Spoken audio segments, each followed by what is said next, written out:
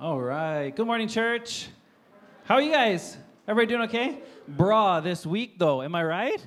Brah, like, okay. Whoo! So I'm like Jason. The Lord speaks to me in mysterious ways. So I never get Kung Fu movie yet, but I'm waiting for that day.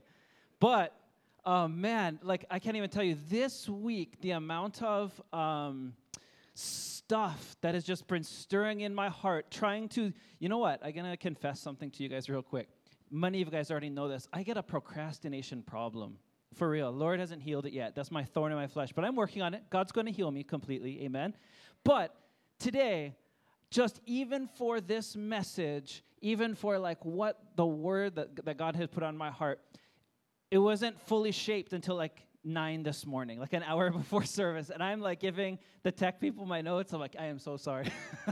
But I have so much stirred in me. I'm like, God, what do you want me to speak about this week? And so anyway, we're going to talk about some really, really exciting, personal, crazy things that are happening in this world and what that means for us as Christians. And you know what? I heard it once said that if you squeeze an orange juice, or squeeze an orange, you expect orange juice to come out. Isn't that true? I think for a lot of us, what we're witnessing right now in the body of Christ is this pressure that is squeezing us as the church. But what I'm recognizing, I think many of us are too, is that it's not just orange juice that's coming out. There's some other funky stuff coming out too. Yeah? And so this is what we want to talk about is, hey, if we're going to be the body of Christ, what is the reaction to the things going on in the world? What is the reaction to the lusts of the flesh and the ambitions that the world is trying to invoke into us and onto us? Can we talk about that this morning? Amen. So we're going to talk about politics. We're going to talk about masks. We're going to talk about social media, all the great things. We just throw sex and drugs and make it a party. Can we do that this morning? All right, let's do it. Okay. So, man, Jesus. First, I want to show you let me tell you a story, because this is going to set it off right. This is what God really put heavy on my heart this week. I got 3 brothers, so there's 4 of us, and we grew up in a family. My dad was a football player. We loved sports, and so we had this massive toy bin where he kept all our toys, and it was a big plastic football, right? So this plastic football to young kids like 6, 7, 8 years old wasn't just for holding toys. It was something we just enjoyed making deposits in. I have no idea why, but all of us did it. It was curious. We were just like, it's got a big hole on the top. It looks like a toilet. And so if you don't know what I'm talking about, I'll send you an emoji later, but this is, you know what I mean. So we would continually mess up our toys, if you know what I mean, because we have this bucket full of toys. So one day, Pastor Rick came downstairs and found that the toys had been brutalized. And so what he did was he lined all 4 of us up, and he said, one of you is going to confess to who did this, and if nobody confesses, all of you are getting punished. And I did it. That's my confession. That was me. And I stood there in line with my 3 other brothers. I'm third in line, so I got Steve, and then Will, and then me, and then my little brother, Eric. And I'm thinking we have a couple strategies here, right? How do we maneuver this situation? Number 1, you just stay quiet. Because if you stay quiet, the pressure might make somebody else crack, even though they didn't do it. Or you blame the younger brother, because that's what families do. If you're the youngest, you just get the blame. Anybody receive that in their families? Amen. So I'm like, we got this younger brother, and no parent actually punishes the youngest. Let's just blame it on them. They'll get away with it. They'll get a cookie later, whatever. So these are the options that are going in my head. We're all standing there quiet. Pastor Rick is fuming, right? And my oldest brother steps forward, and he says, Dad, I did it. And I look at him like, what an idiot. For real. This was my reaction. Like, why would you do that? I know for a fact he didn't do it, but he took it because in his mind, and this is like if you know my brother, he's a terrific human being, but he took what he saw their situation from his perspective. He says, what's more just, that I would take the heat for what's going on and save 2 innocent people and a punishment that the guilty person deserved, or all 4 of us be punished? And so he took that upon himself as the responsible firstborn, and he was punished for it. And I tell you what, I don't have many other memories of that time period except for this, because there's something that is so endearing and so rewarding about someone who lays down their own life for the benefit of somebody else. Amen? And so this is what we call I want to put out a big Christianese word this morning. It's called cruciformity. Everyone say cruciformity. Cruciformity is the word that describes what the centerpiece of our faith is as it relates to our response and reaction to Christ. We are dead in ourselves and we become resurrected again with Christ. This is central to it. And what I've learned is if you watch movies, we watch the movie Cars like probably every week. It's my son Jude's favorite movie.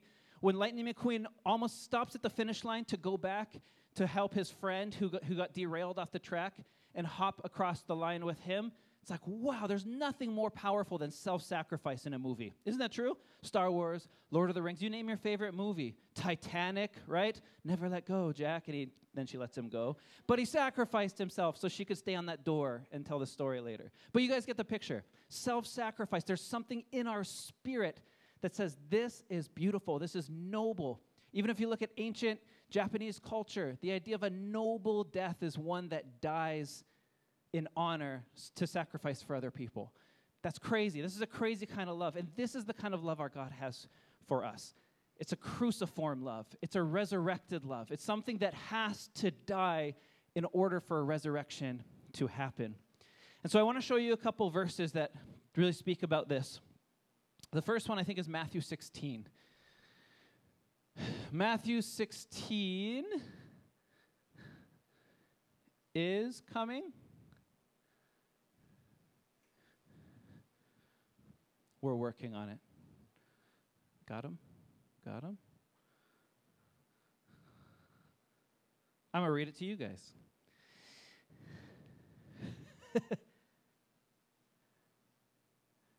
Waiting for it. No, it has to show on screen, actually. I just realized that. The red one, Jaina. Matthew. No more.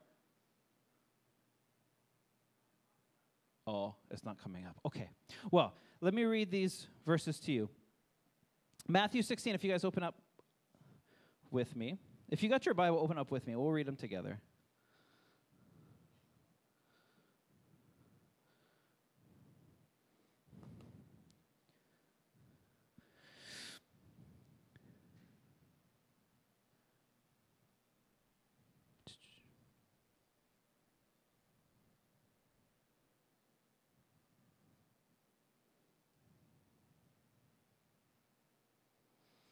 All right. So Jesus, it starts off, if you go down to verse 21.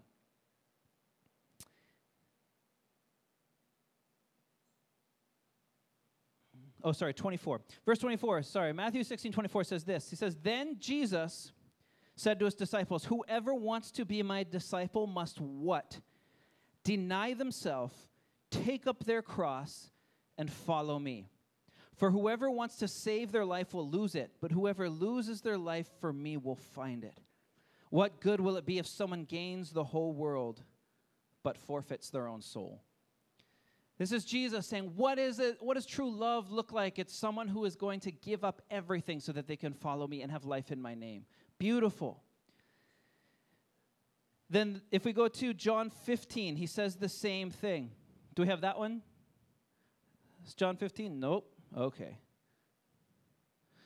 Everybody move on over to John 15. Good thing I brought my phone. So John 15, you know this, he is the vine, and we are the branches. He says this, "If the world hates you, keep in mind that they hated me first. If you belong to the world, it would love you as its own.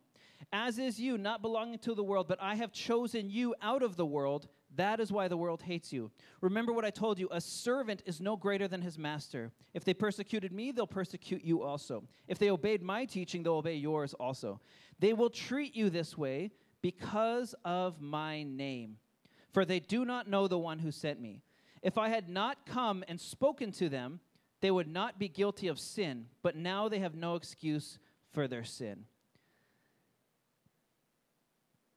And I am reading too far. So if you go back to verse 13, it says, you guys know this verse, "Greater love has nothing than this, to lay one's life down for their friends." Go the blue one. So, to lay one's life down for your friends. We missed it, but I was going to fool you guys. I changed the words, because here's what we do. We read these verses, and we kind of read our own life into them, and we kind of dumb down or we dilute what Christ is actually saying here. And so when we say, my commandment is this, love each other as I have loved you, there is no greater love than this, to lay down your life for your friends. Sometimes we read it like this, if you go to the red one.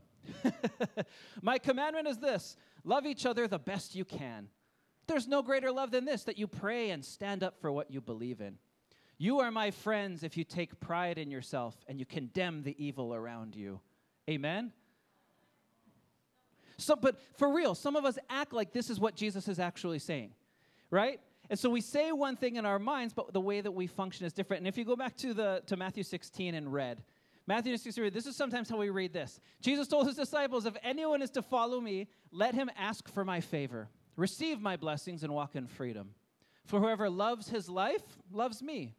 Whoever seeks prosperity will find my blessing, and whoever finds peace in life has found my reward. For the goal of your soul is to gain the whole world. Amen. God wants more and more and more in abundance for you. Just kidding. Here's the deal. God asks us continually to sacrifice everything at the altar for his kingdom's purpose. And when we get back to what is going on in the world today, cruciformity is almost becoming in the bride of Christ. I want to say this not judgmentally, but just as an observation. We are losing the weight of our cruciformity. We are losing it as we stand up for what we believe in, as we seek blessing and prosperity over seeking laying our own life down for others. This becomes problematic in the bride of Christ because love is shown in the way that we die. So let me ask you this morning, how well do you die? How well?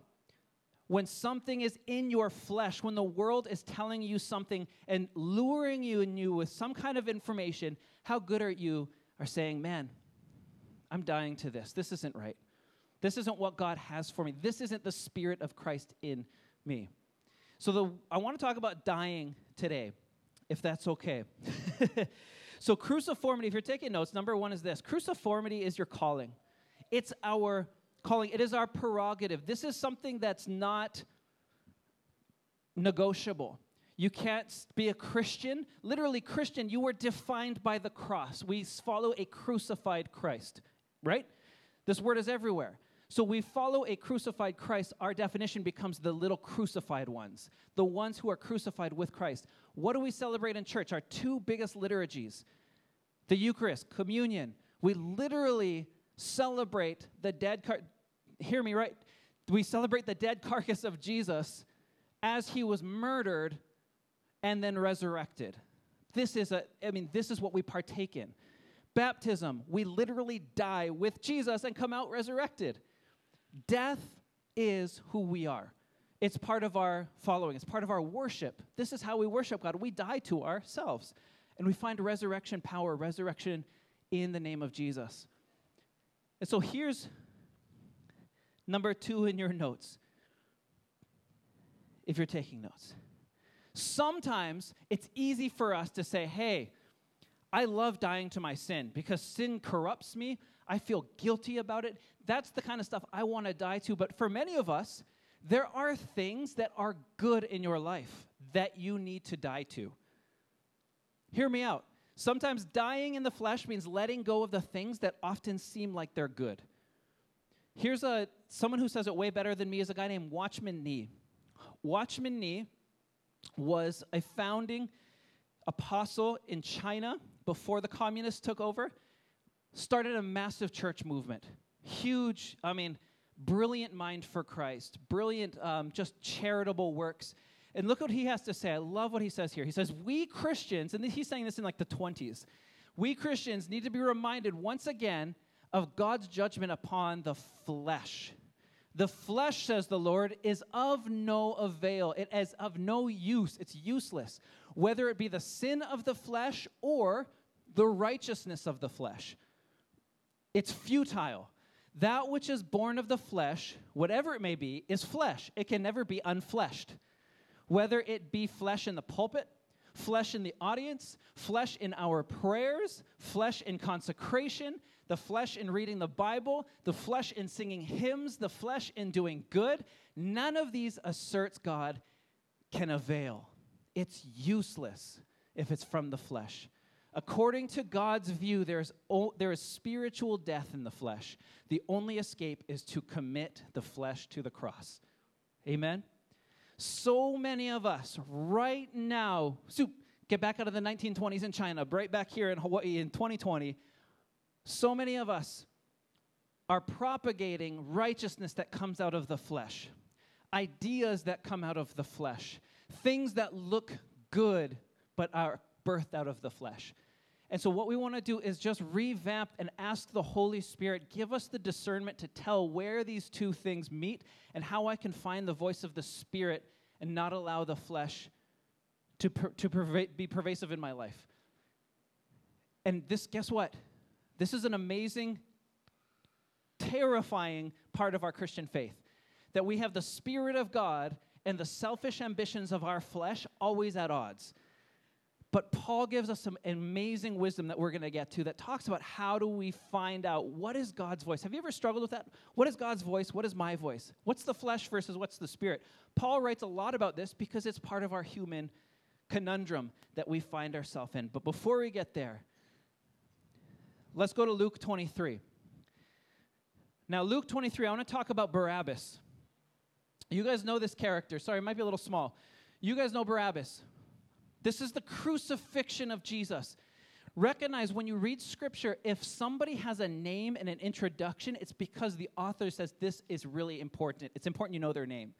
When the thief on the cross said, I know you're the Savior, save yourself, and Jesus said, no, today you will be with me in paradise, that guy doesn't have a name because he doesn't need it, because we see the faith in him and we don't need to know his name. But we know Barabbas' name, and we're going to talk about why that's important.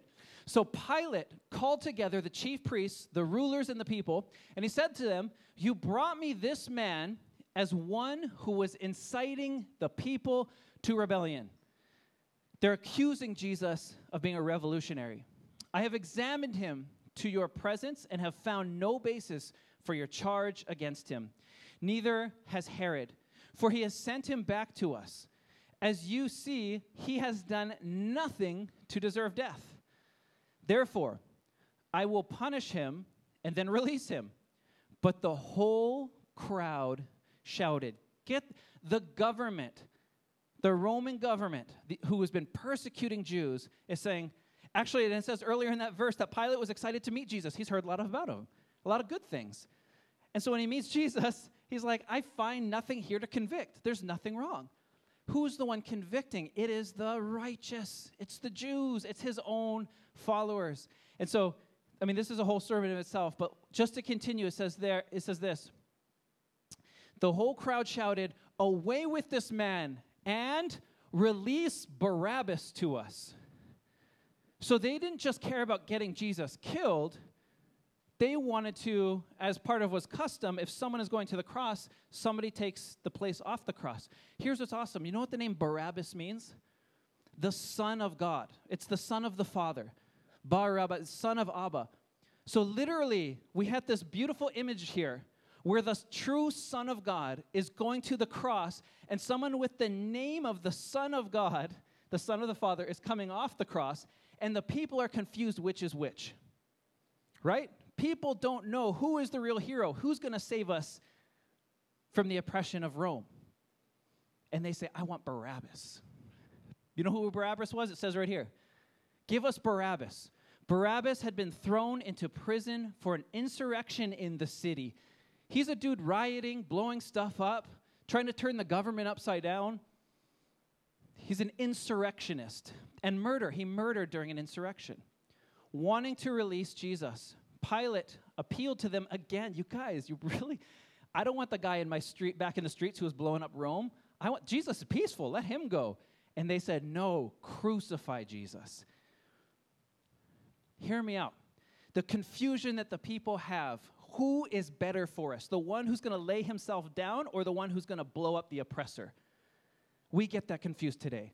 And God put it heavy on my heart. He's like, man, so many of us love Jesus, but we're worshiping Barabbas right now. Can we be real?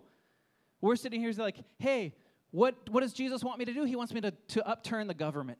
The government's doing all this bad thing. We're pointing fingers. We're blaming, right? We're posting stuff on social media that's super anti-government, that's super not blasphemous, it's super slanderous, as if Romans 13 that says that you honor and respect and obey your government doesn't exist. We are cheering for the revolutionaries right now. Many of us are in the Christian faith. And Jesus is like, no. Choose me, the one who lays himself down. But wait, doesn't Rome win then? It's like, let it go. There's so much more power to come in the resurrection, but the death comes before the resurrection. Amen? And so many of us have a hard time dying. We want to walk in resurrection power and in the resurrection spirit, but we don't want to die first. Have you ever noticed that? So many of us do this. And I'm like, what were you, buried alive? What are you trying to resurrect from if you never died to anything? And so this might be a season for us as a church to actually come up out of the grave after dying to stuff. And we're going to talk exactly what we need to die to today. Some of the things. Are you tracking with me? Thank you. So, Jesus or Barabbas, who are you cheering right now? Are you cheering that the government gets overthrown? Are you cheering for riots in the streets and a whole new system to come in and get rid of the oppressors, bring in the good people? Is that your thought, or is your thought, hey, how do we lay down our life? What does it mean to be the bride of Christ right now? It's one who follows the cruciform ways of Christ. So, number 3 is this, if you're taking notes. We need to know the difference between the spirit and the flesh. Man, do we ever, more than ever. And we do this all the time with the gift of discernment. And we know people with gift of discernment. I know people, I've seen it on display so miraculously. The gift of the Spirit is of discernment. We often just kind of reduce to judgment. Like, oh, that person makes good decisions. They have discernment. That's not discernment is being able to tell what's of God and what is not of God. That's really what it comes down to. And so we need this difference-making discernment in our lives more than ever. Would you agree? Because right now there's a lot of gray area. There's a lot of things. There's Christians fighting for things and Christians fighting against those very 4 things. So we're a church divided because we can't figure out what is of God and what is not of God. And that's a problem. And so we need to figure out what is of the flesh and what is not. But the only thing we can control is our own reaction. Amen? We can control ourselves. We can control just our relationships. And inside the church, we can call each other out when we see flesh. Yeah? Can we do that? That's a love thing. I want to see, if I see flesh in you, I want to call that out because I love you. And I want to see more spirit in you. And do the same for me. Please, by God's name, do the same for me. We need to see the kingdom come here on earth. Amen? So, we need to know the difference between the spirit and the flesh. My question is, do you? How fleshy are your desires? How fleshy are not just, do you have sin in your life? It's more of like, how do you perceive wealth? How do you perceive status? How is your world? Is your world something that revolves around your personal ambitions, or are you continue laying your life down so that Christ can be made full in your life? Are you finding room for God's will to take over and make you die to things that you don't want to die to? That's cruciformity. So, Paul gives us the answer, and I thank you, Jesus, for Paul, because how do we wrestle with this inner turmoil of the spirit battling the flesh all the time? He gives us the fruit, right? So Paul gives us, he says, guys, how do you know the Spirit is at work? There is this beautiful, montage of tasty morsels that will dangle off of you. Love. When people are around you, they will feel love. They will experience love. They will see a love that they had never seen before. Joy. When people are around you, they get filled up and ready for the day. You just excite them because you have the joy of the Father in you. Peace. Nothing can get you down because you're at a continual internal peace, shalom, that Christ has deposited in you. Patience, kindness, gentleness, self-control. But guess what? We don't read this part. If I told you guys, recite the fruits of the Spirit, all you guys can. You heard it at your wedding, and, it's been recited everywhere. Trinity Christian students, that's probably your final test, right? It's like your final exam is name all the fruits of the Spirit every year. But guess what? Paul also gives us the fruit of the flesh. How many of you guys have memorized what the fruit of the flesh are? We need to. Because when I see flesh becoming fruit in my life, I want to be able to say, I don't want that dangling on my trees. Thank you very much. Right? So go open up to Galatians 5 with me. Galatians 5 gives us These are things that we know the Spirit is not at work in us. Whoa, I don't want to read that.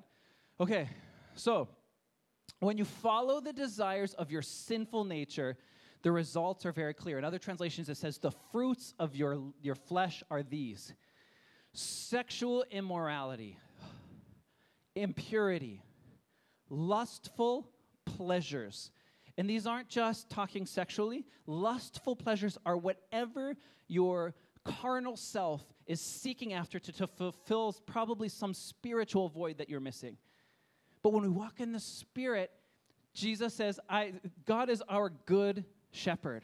And he says, when David writes to God, he says, God is my shepherd, I lack nothing. When you have a true shepherd who gives you everything you need, you don't have a need for lustful pleasures. Idolatry. Wow. We're going to get back to this one. Sorcery. Right? I don't think there's sorcery in our church. Pastor Mark, I don't do sorcery. Okay, wait. You might do some of these. Hostility. Oh, my goodness. How many of you guys have been on social media lately and you've seen a post that has made you hostile? Oh, I have. All I want to do is exclamation, exclamation, exclamation, bad emojis, you know what I mean? Hostility, quarreling. There's so much quarreling. There is bickering even in the body of Christ. That's not of God. Quarreling, fighting, arguing. What does quarreling even do? Quarreling makes you want to be right. It wants you to, it's trying to convince you to condemn others who you think are wrong or below you. Quarreling is a competition. It's a challenge. And you can't unify with brothers and sisters in Christ when you're constantly at challenge with one another. So we don't quarrel. We can talk, we can dialogue, but we don't quarrel. We find love as our anchor between all of us. Quarreling, jealousy. Oh my goodness, don't get me started there. Jealousy, outbursts of anger, selfish ambition. Wait, and this is what we do with selfish ambition all the time. Pastor Mark, I really want to get a really good job and get lots of money and have a nice car. Is that bad? Doesn't God want me to do well here on earth? If the ambition is, it could be good things, but remember, if they are good things that are birthed out of the flesh, they are not of God. If they are birthed in the Spirit, they are good things. It's that simple.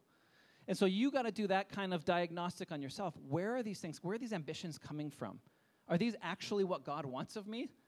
Or are these things that I'm trying to put my selfish ambition into God's little, mail package and be like, oh, God, slip that in there. Thank you very much. Like, whose will is it? Is it God's will or my will? Jealousy, outbursts of anger, selfish ambition, dissension. Ooh, dissension, where you feel a little bit of bitterness towards someone, you hold that grudge. Ooh, that's not of God. That is not of God. That is of the flesh. So that may be someone in here right now who you have this sort of like self-righteous indignation that you were better or smarter or above somebody else. And that fruit dangling off of you, that looks real juicy, I tell you. You're like, oh my gosh, God loves you. And you'll even put God's blessing over it. It's like, you know what? Hey, God's on my side. He's blessing me. You don't even know what you're talking about. God help you. God bless you. And that apple looks so juicy. But the truth is that is not of the Spirit. That is of the flesh. Dissension, division. Okay, we could talk all day about that. We live in a two-party political system, and the Christians are ripped right down the middle. We are a house divided currently. Envy, drunkenness, wild parties, and other sins like these. Let me tell you again, as I have before, anyone who lives that sort of life will not inherit the kingdom of God.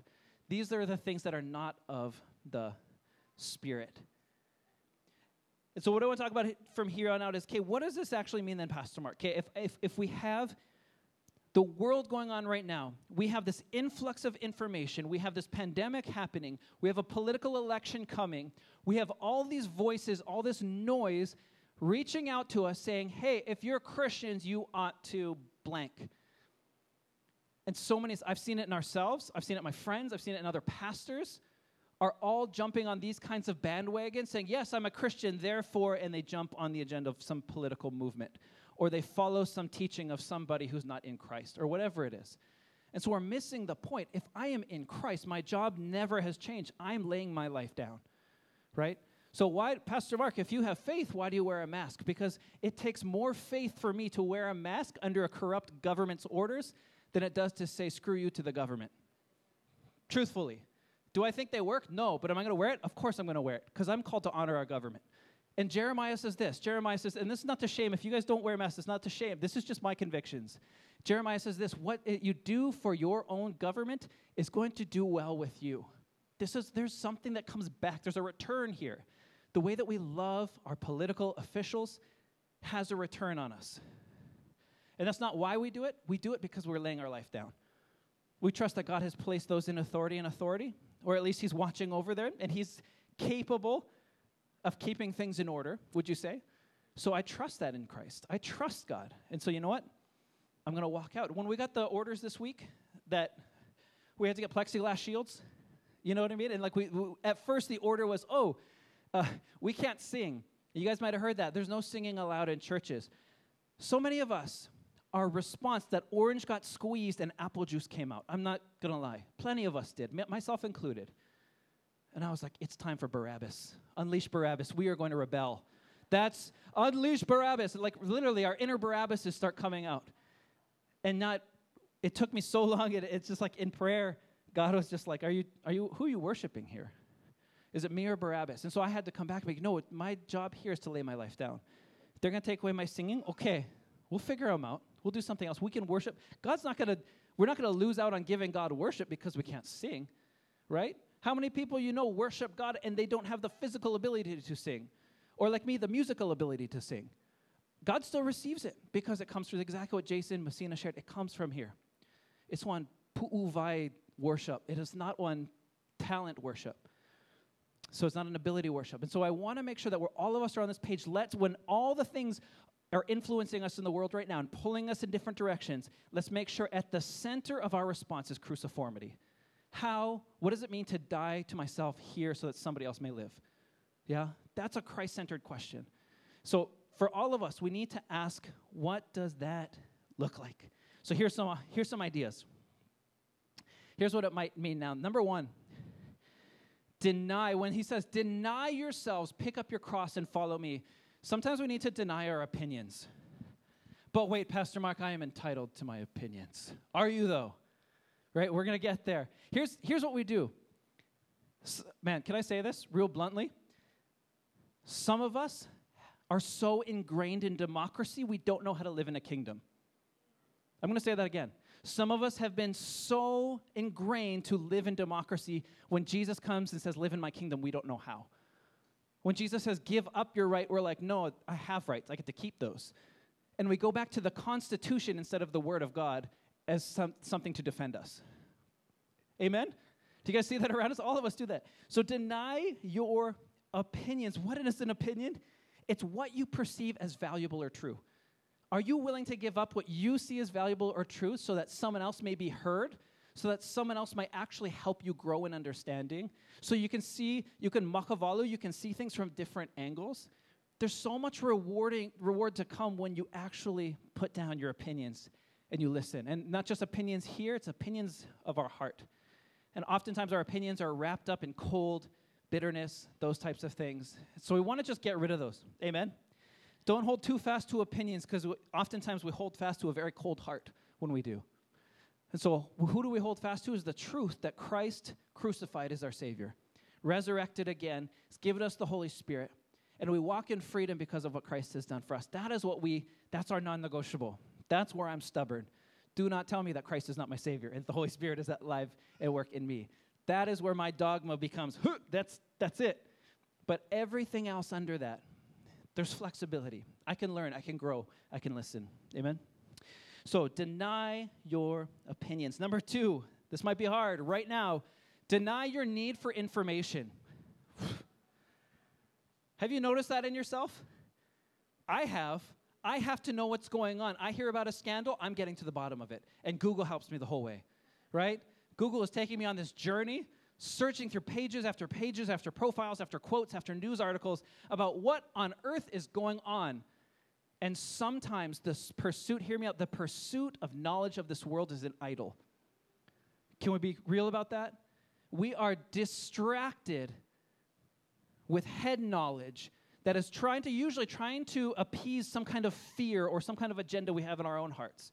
I have to know because this matters to me. I have to know because if this is true, this is scary for me, right? And so when we trust in a shepherd who is good and we lack nothing, it means that I can give up my need to know things. It's like, post-enlightenment world that we live in. I tell you, the world is telling you need to know more. You need to go educate yourself. And I tell you what, we have a lot of educators right now. We don't have a lot of doers, even in the faith. We have a lot of people who want to talk about cruciformity. We don't have a lot of people actually dying to themselves, comparatively. And I want to be that kind of church that it's like, man, I just want to go and be the light. I don't want to just curse the darkness all the time. Amen? That's what I want to be. Anyway, so I could go down that line for a while. So deny your need for information. I want to give you an example because God put this on my heart this morning. I walked past this piece of fishing string. You know what this how many of you guys can actually see this from where you're sitting? Okay, you can. There's a piece of fishing string here. Have you ever thought of the perspective of a fish when you catch them? Like what it looks like from down under? Like you're in the water. You can't see that string in water, right? And there's a hook that is meant to grab you, catch you, kill you, and that hook has something that you're so wired to bite. And so for fish, it's like game over. They didn't even stand a chance. If you get the right lure, right time, yada, yada, you talk to fishermen, they know all the skills. But for a fish, it's like, man, they have no chance. Because here's what they do. They see a little piece of what they normally eat swimming by. They bite it, and all of a sudden, oops, I didn't do enough research or whatever. I didn't see. It wasn't clear enough to me that I was lured here. And they get bit, they bite it, get pulled up to the boat, etc. And what was very clear to me is, so for some of us, there's a lot happening in the news right now. There's a lot happening in the world right now where leaders, especially during an election, love to cast a line for you. They love to lure you in. And know how they do that? Fish see food, right? Like an ulua sees taco, and he's going to bite that taco because he's ingrained to eat taco. For Christians, we are used to using God and talking about spiritual things. And so we're seeing right now, I've seen this all the time, is political things coming in, political parties, movements, people, whatever you want to say, coming in, and they're wrapping up their agenda in spiritual language. And we don't know any better because we're like, I'm a Christian, I bite that. It's spiritual language. It says God on it, it must be of God. And we can't tell the difference. And so, Christians, make sure you have that Holy Spirit discernment in you to be able to tell, is this of God or not? Don't look at the outside. Because fishing line is meant to deceive a fish. And I tell you, this world is meant to deceive Christians. It's its goal. The enemy is at work in this world trying to deceive us. Amen? So let's be on guard for that. Number 3. You guys with me? Okay, good. Number 3 is this. Deny your need for information. Number 3, deny your rights. Ooh. Deny your rights. Your rights are what, but Pastor Mark, our rights, people died for my rights. I know. It's a beautiful country we live in, but guess what? They died for your rights so that you would have something to die to. That's what Christ has put us in this country for, is that we would have rights so that we have something in our possession so we can die and give that away to someone else. This is what the cruciform lifestyle looks like. So we hear this all the time. We're like, well, look at the government is silencing churches. We have freedom of speech. No, we don't. The Bible says very clearly that you let no words come out of your mouth unless they're worthy of building up others and benefiting those who listen to them. We don't have free speech. Well, they're regulated by our king. Amen? So we don't, the right is a facade. The right is something that, I can live in this country with that right, but as a kingdom citizen, I gave up that right so that only words coming out of my mouth would benefit other people. I gave up that right. Number 2 is this. We could go down the list. You have the right to remain silent. Wow. We hear that mostly when people get arrested. You have the right to remain silent because you're going to incriminate yourself somehow. Don't say anything. But you know what it says in Proverbs? It's like, no, you speak up and you be the voice to those who don't have a voice. And so I've given up my right to be silent when I see injustice because I am called by the king to speak up for those who don't have a voice. So my right to be silent is kaputs. What about this? You have the right to religion. You can practice your religion, right? You don't have a right to a religion if your religion is what Jesus calls the yeast of the Pharisees. If your religion is legalism, if your religion is getting my way, if your religion is power, this is the Pharisaical yeast. They're teaching people how to live under a legal system and gain power and righteousness in God's eyes. In their mind was God's eyes, but it's actually in their own eyes. I give up my right to my own religion if I'm going to be a Pharisee, I'll tell you that. You don't have a right to independence or autonomy when you've been called to koinonia. When you've been called to live in a community that builds you up and that you build others up, and that they know you and you're deeply known and loved by others, and they're deeply known and loved by you, my own personal individualism, autonomy, my right to that, I give that up for living in community. Amen? This is what we've been called to do. And here's another one. You don't have the freedom of thought if God asks you to take your thoughts captive. You don't have free thoughts. God says, check them. When they come through your head, you check them and you get rid of the things that aren't of me. So here's the thing, is we need to train ourselves to be citizens of the kingdom before we're citizens of democracy. And those things in democracy are good things, but they're of the flesh. They are. They're things of the flesh. They're things that are really good at running a civil country. But they are not great at stirring up the things of God. God has given us kingdom culture to live in. And so we do that. We supersede life here in democracy with life in heaven. Amen? So last one is this. You don't have the right to life, liberty, and the pursuit of happiness if the king asks you to lay your life down.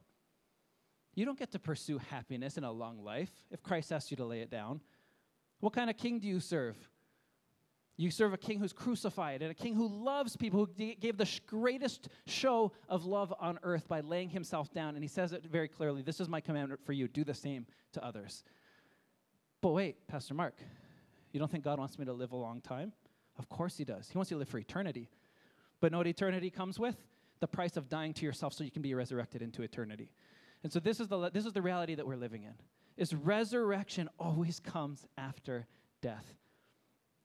So we need to die to ourselves. And the last point in your notes is this. Deny your opinions, your need for information, your rights, and deny your self-righteous indignation. Oh my gosh, that's a big fancy word for, you see people like, oh, how dare they? Did you see what the governor and the mayor did? Oh, how dare they? It's like, you know what I mean? It's like being able to look around and compare and contrast and use your judgment skills to say, this is bad, this is wicked, this person is evil. And when we deny ourselves of that, we recognize, what does Jesus say? The people that we hate the most, he says, pray for them. When people whack us, he says, oh, that person attacked you, turn the cheek, let them whack you one more time, right? So our job is not to fight back. And I want to make this really, really clear. Because for Christians, know what we're seeing right now is people who are fighting. We see Christians fighting for rights. We see Christians fighting for survival in their own mind. But you know what is literally the opposite thing as laying down your life? Fighting for survival. And so we're kicking and screaming where God says, just lay your life down. Be resurrected in me in new power. Amen? So this is the reality that we're living in. So deny yourself righteous indignation. Our job as Christ followers isn't to point out who's evil and who's good. We all love to be that voice. We want to be on social media and be like, everybody, I need you to be alert to this. Look at this scandal that's happening. Look at all this information that's coming out. And these sort of conspiracies that are floating around. We love to jump on board because we love to call out the darkness. But ain't nobody out there being the light. And that's what I want to be. I don't want to be a church that's so stuck in calling out evil in our own perceptions, whereas we could walk into evil and say like, hey, look. And know what this is beautiful? Think about this with me. When Jesus says, you are the light of the world, a light on a city on a hill, and don't put your light under a basket. Let it be shown to all people. This is such a simple truth, but it was real to me this week. Light is different than darkness, is it not? Sometimes we want to go into the darkness with fleshly darkness in us, saying we're the light. But we look just like everybody else, just more noise in the conversation. What light looks like is somebody who walks into the darkness and lays their life down and says, I love you. There's a love that abounds for you through Christ our Savior. What does that actually look like for you, laying your life down? That's what light is different than darkness. Darkness, Martin Luther King said himself, darkness can't cast itself out. Only light can do that. That is our kuleana. That's our job, is to make sure we're that light that can cast out darkness. Now, last one is this, if you're taking notes. Oh, yeah, I want to read 2 Timothy. So 2 Timothy 2 says this.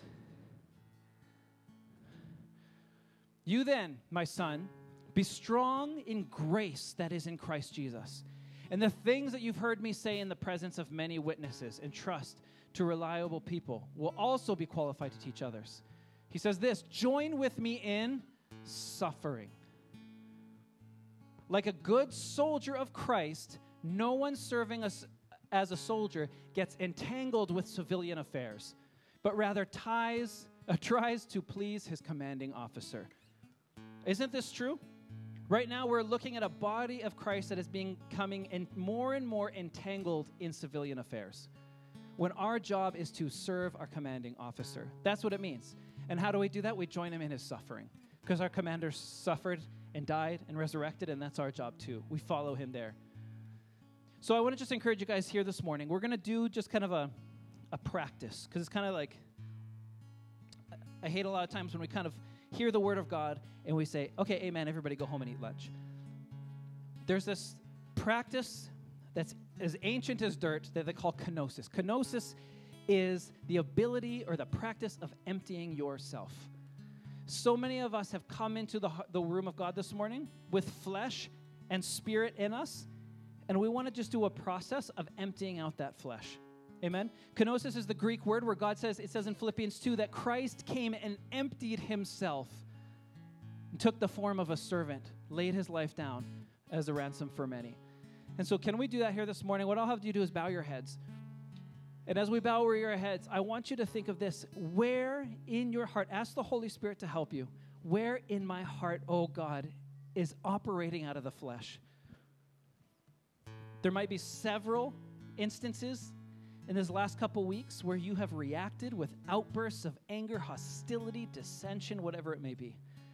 There might be flesh in your spirit that is jealous and envious, and you're operating out of that, and it turns you into judgmental.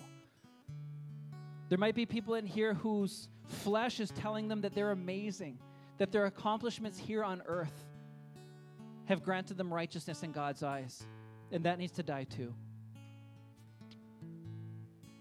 So take 1 minute and ask God for some clarity. Holy Spirit, where is our flesh alive at work in us?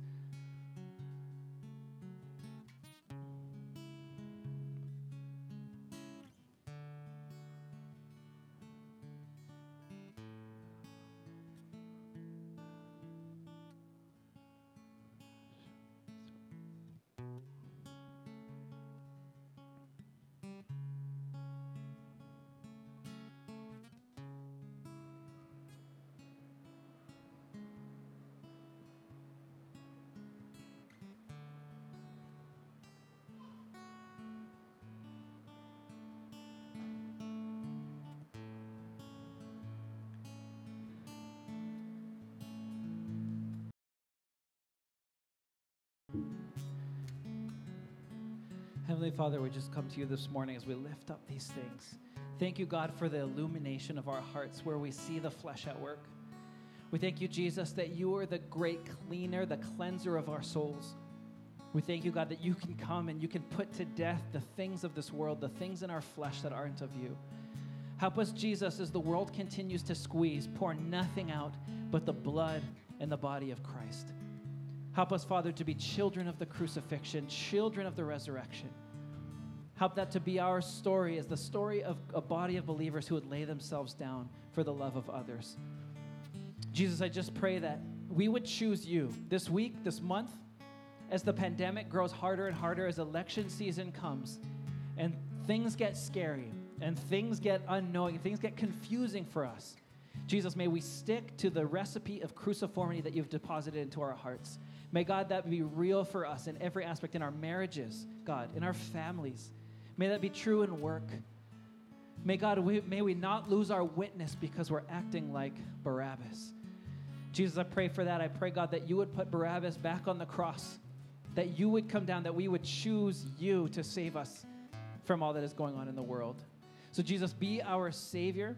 Help us not to long for anger, bitterness, violence, upheaval. May that not be the condition of our spirit. May the condition of our spirit be love, joy, peace, patience, kindness, goodness, gentleness, and self-control. Jesus, you're at work. You're moving. We sang it earlier. We see you moving all over the place. And we just trust that there is no other name but the name of Jesus. And so, God, we give you the glory. When the world is throwing out all these kinds of names and platforming them, trying to make them equal or better than yours, may we remember there is no other name that saves, that we are worshipers of one true God. And so, Jesus, we pray for everyone here, God, as we enter into this next season. Jesus, may our first reaction be to lay our lives down, to self-sacrifice and live the cruciform life you've called us to. We love you, Jesus, and we pray these things in your name. Amen.